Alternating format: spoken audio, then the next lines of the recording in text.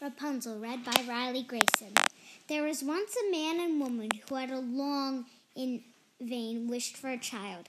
At length, the woman hoped that God was about to grant her desire. These people had a little window at the back of their house from which a splendid garden could be seen, which was full of the most beautiful flowers and fruits. It was, however, surrounded by a high wall, and no one dared to go into it, because it belonged to an enchantress who had great power and was dreaded by all the world. One day the woman who was standing by this window and looked down into the garden, when she saw a bed which was planted with the most beautiful rampion, Rapunzel, and it looked so fresh and green that she longed for it. She quite pined away and began to look pale and miserable. Then her husband was alarmed and asked, "What ails you, dear wife?" "Ah," she replies, "if I can't eat some of the rampion which is in that garden behind our house, I shall die." The man who loved her thought, "Sooner than let your wife die, bring her some of the rampion yourself, let it cost what it will."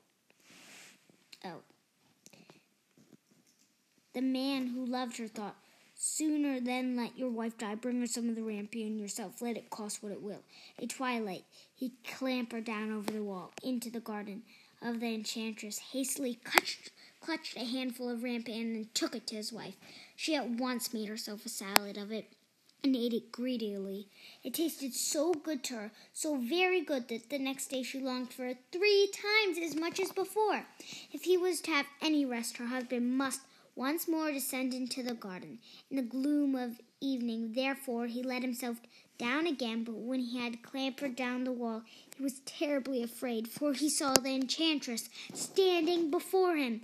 "How can you dare," said she with an angry look, "descend into my garden and steal my rampion like a thief? You shall suffer for it." "Ah," answered he, "let mercy take the place of justice. I only made up my mind to do it out of necessity. My wife saw your rampion from the window and felt such a longing for it. She would have died if she had not got some to eat."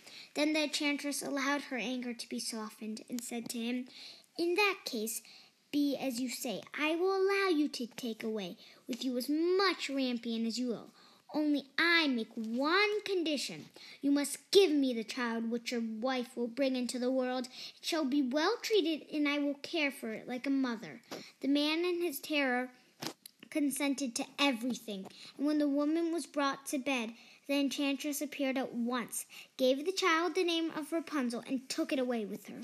Rapunzel grew into the most beautiful child under the sun. When she was 12 years old, the enchantress shut her into a tower, which lay in a forest, and had neither stairs nor door, but quite at the top was a little window. When the enchantress wanted to go in, she placed herself beneath it and cried, "Rapunzel, Rapunzel, let down your hair to me."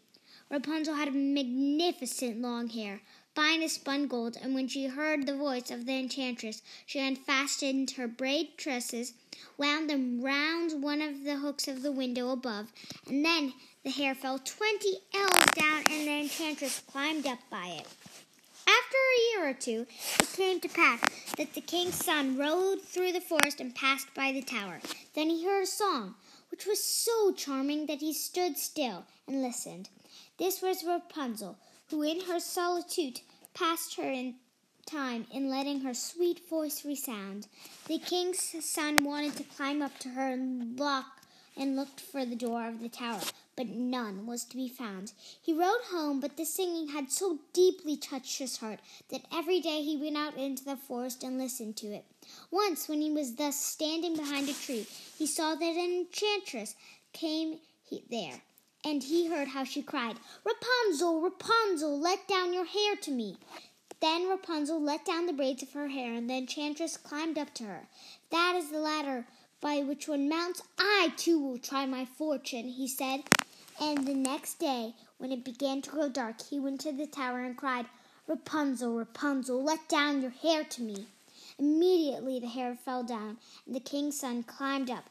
At first Rapunzel was terribly frightened when a man such as her eyes had never yet beheld came to her. But the king's son began to talk to her quite like a friend, and told her that his heart had been so stirred that it let him have no rest, and he would have been forced to see her. Then Rapunzel lost her fear, and when he asked her if she would take him for her husband, and she saw that he was young and handsome, she thought, "He will love me more than old Dame Gothel does." And she said yes, and laid her hand in his. She said, "I will willingly go with you, but I do not know how to get down.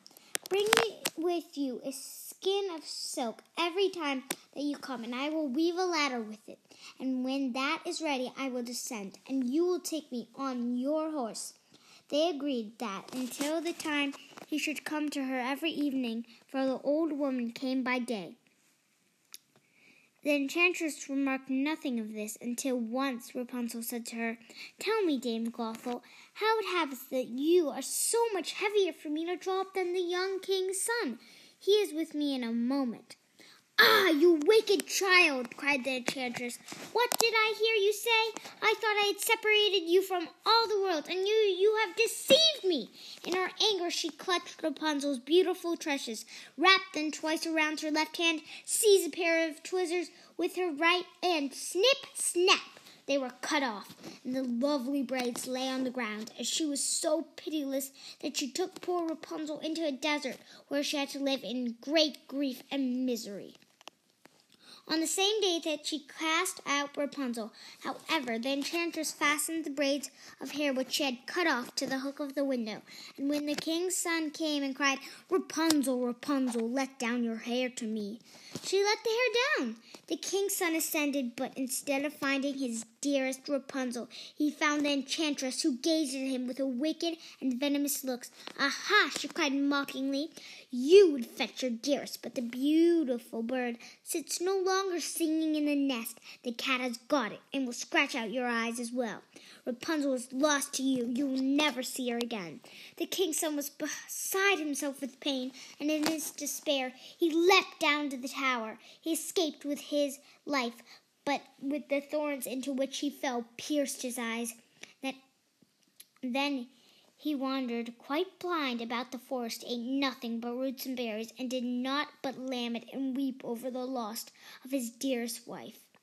Thus he roamed about in misery for some years, and at length came to the desert, where Rapunzel, with the twins to which she had given birth, a boy and a girl, lived in wretchedness.